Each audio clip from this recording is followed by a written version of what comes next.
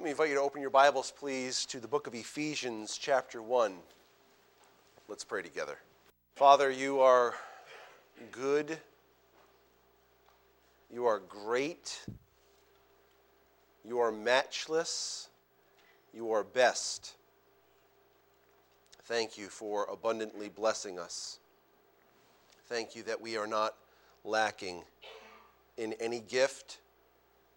We are not lacking in any spiritual blessing.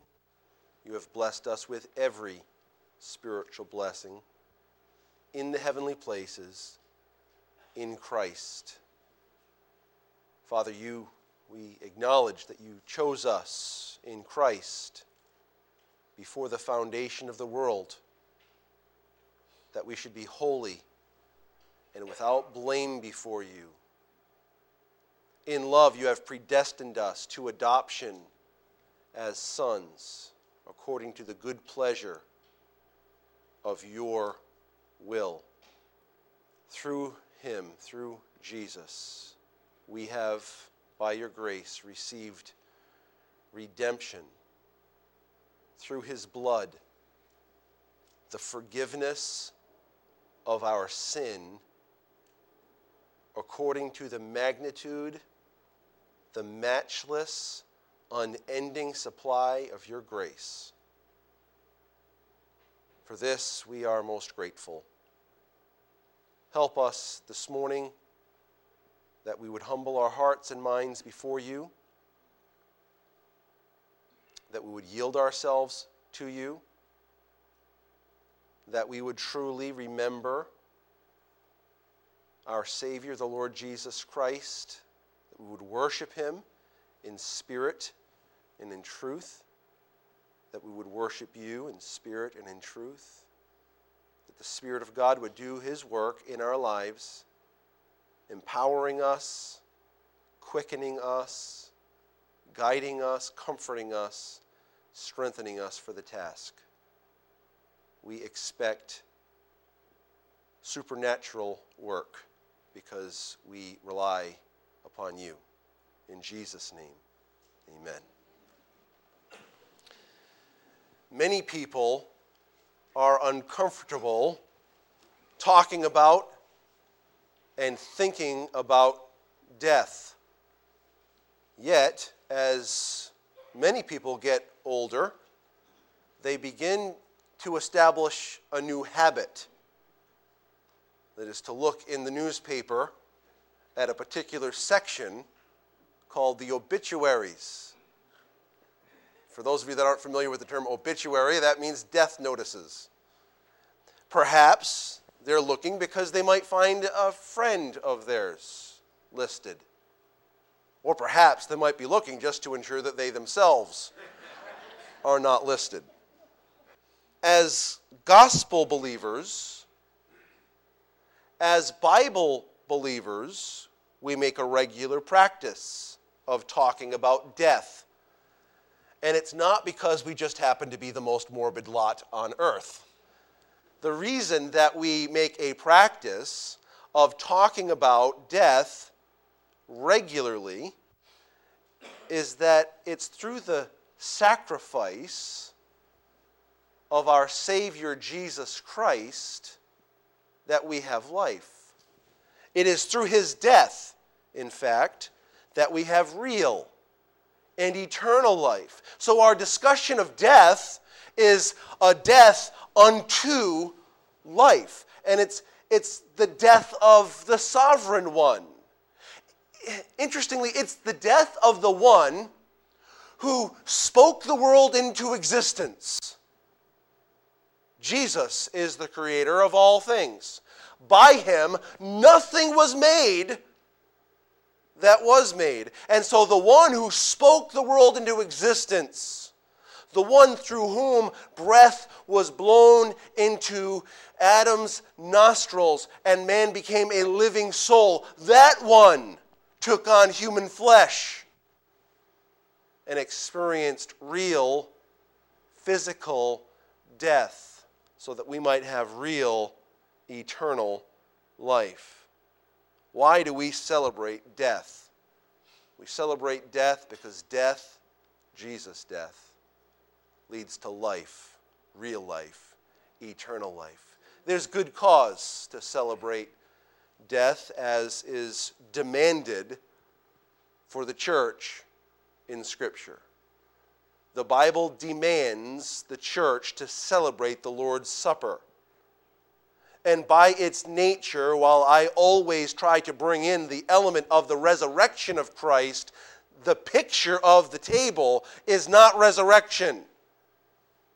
The picture of the table is death, suffering, agony, torn body, spilled blood. That's the picture of the table. It's death. We remember and we celebrate the death of Jesus, and the question is why? Now, we've read Ephesians 1, 3 through 7 together. Then, as I prayed, I recounted it for us. Our only consideration this morning is verse 7, because I promised myself that this was going to be 20 minutes. And I figured if I go to 25, I'll still be happy. 25 minutes, I'll still be happy. So I can't even talk about verses 3, 4, 5, and 6, lest I leave unhappy. You want me to leave happy, right? I want you to leave happy, because I know who my Redeemer is. And so I want to leave rejoicing, and I'll leave rejoicing if we only talk about verse 7. Verse 7 says this: "In him we have redemption, through his blood, the forgiveness of sins, according to the riches of his grace." First of all, we remember and celebrate the death of Jesus because Jesus' death is the source of our redemption. Jesus' death is the source of our redemption. In him we have redemption, but it's not simply in his life. It's not simply in that God took on human flesh and tabernacled among us. It's because God took on human flesh, tabernacled among us, obeyed the demands of the law, fulfilled the plan of the Father, including, friends, the rejection of his own. Including, friends, taking upon him the curse of the law. Including, friends, not only being accounted as a sinner, but in fact becoming sin for us. Even though he knew no sin, Jesus' death provides for our redemption. Now, what is redemption? Redemption is a word that describes a scene, quite frankly. It describes a scene that we are not familiar with. It describes the scene of a marketplace, but not any old marketplace. They're not selling fruits and vegetables at this fruit stand.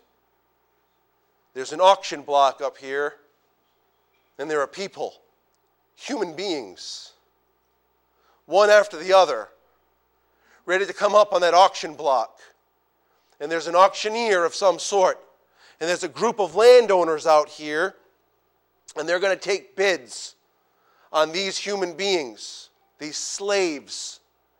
And someone will say, that one looks strong. That one looks sturdy. He looks healthy. I'll purchase him. And they pay the price.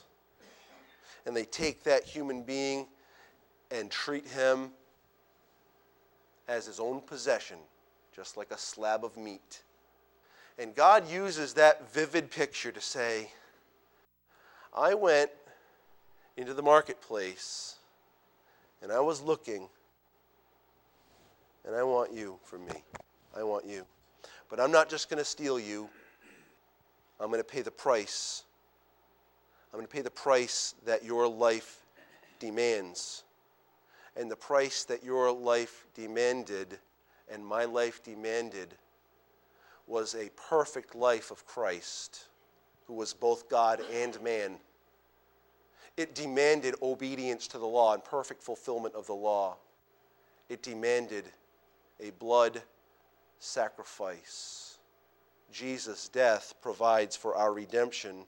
Through Christ, we've received that redemption. And so here we were,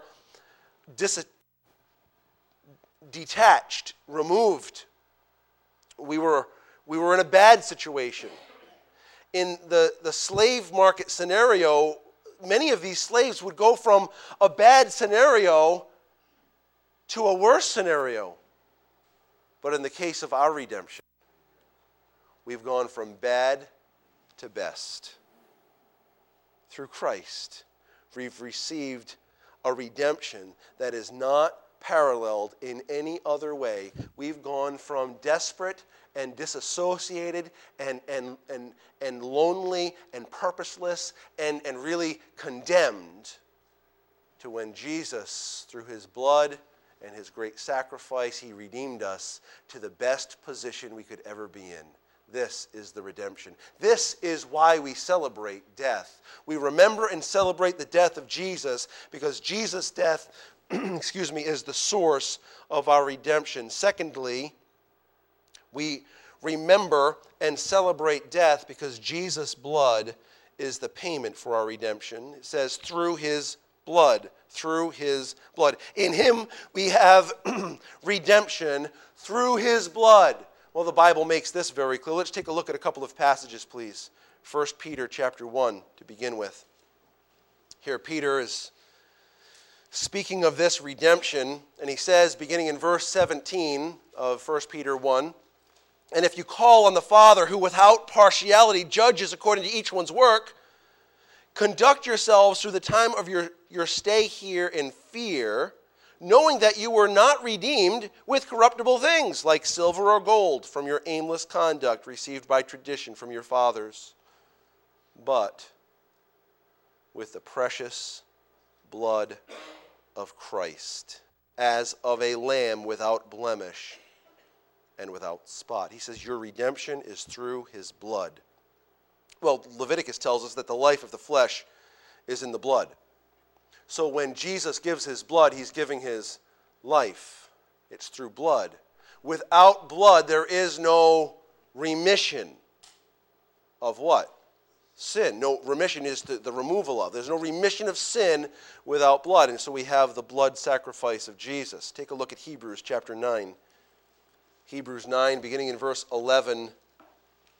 "But Christ came as high priest of the good things to come, with the greater and more perfect tabernacle, not made with hands, that is, not of this creation, not with the blood of goats and calves, but with his own blood he entered the most holy place." How often? Once. For what? Once for all. Once for all. This is a once for all payment, having obtained what? Eternal redemption. This is glorious. Look at chapter 10 and verse 10. Now, previous to this, it talks about Jesus saying, "I have come to do your will." He says, verse 10, "By that will we have been sanctified through the offering of the body of Jesus Christ." What does it say? Once for all. So the death of Christ, the blood of Christ, offers for us eternal redemption. This is the concept. And this is what Paul is saying back in Ephesians chapter 1 and verse 7. In him we have redemption, but there is a payment for that redemption. It wasn't just a generic, yes, I forgive everybody, I love everybody, and therefore I will forgive everybody. No, there was a demand for justice. That's God's character. And with that demand, God, as always, meets the demand. And he met the demand with the blood of Christ. Friends, that's called grace. God providing for us what we could never provide for ourselves. We could never gain eternal redemption through any means. But what we could never gain, God provided for us through the blood of Jesus Christ. We celebrate and we remember the death of Jesus, first of all, because Jesus' death is the source of our redemption. Secondly, Jesus' blood is the payment for our redemption. Thirdly, back in Ephesians chapter 1, Jesus' blood provides redemption's sweetest result, forgiveness of sin. Friends, try to remember. Try to remember what it was like before you knew Jesus. Try to remember the guilt and the fear and the condemnation you felt because of your sin. Try to remember. Try to remember what it was like to try to think, what can I do to deal with this sin problem? Because I know there's a problem. There's no one that walks on this globe that doesn't know that their sin is a problem. They know. They just don't know what to do with it. They try to cover it up. They try to find a way to appease their soul and their conscience. They try to cover the guilt with alcohol and drugs and sex. They try to cover up their lack with success and materialism and all manner of things. And they can't get away from it. And it boggles their minds. And they're frustrated. And they can't tolerate it. They really can't. They won't admit it to you. But just watch. And I want you to remember. Remember what you felt like. It was terrible. It was horror. How do I get this off of me? How do I remove this guilt? And I want to tell you, friends, this is what's so awesome about celebrating death. Because through the blood of Jesus, I have the sweetest result of redemption. Forgiveness of sin. I've gone from bondage to my sin and terror and fear and anxiety and helplessness to freedom. Amen. Friends, this is why we celebrate death. Because Jesus' death and his blood remove the guilt and the condemnation. In fact, the very record of sin. I will never, ever, ever give an account for my sin because Jesus gave an account for it. I'll never stand before God saying, oh, I'm so ashamed. No. Jesus' blood has taken away every ounce and trace of sin. Amen, brother. Listen, the sweetest result of redemption, forgiveness of sin. You can't get that anywhere else but Jesus' blood. The Bible tells us in Psalm 103, verses 10 through 12, he does not deal with us. Oh, he does not deal with us according to our sins, nor repay us according to our iniquities. For as high as the heavens are above the earth, so great is his steadfast love toward those who fear him, as far as the east is from the west. Listen, will you say the rest with me? So far, he remove our transgressions from us. Listen, we celebrate death because Jesus' death is the source of our redemption. We celebrate death because Jesus' blood is the payment for our redemption. Thirdly, we celebrate death because Jesus' blood provides redemption's sweetest result, forgiveness of sin. It's full, it's final. It's full, and it's final. There's a fourth reason that we celebrate death.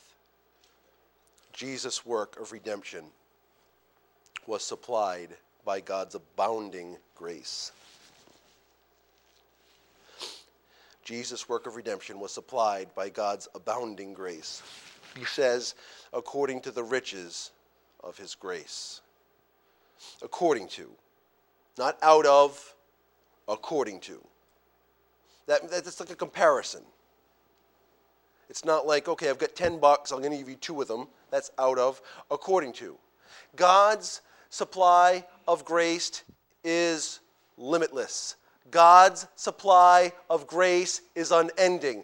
God's supply of grace is infinite. And God supplies grace in accordance with the abundance and the riches of his grace. So when God gives grace, he gives it according to what he has, which is all of it.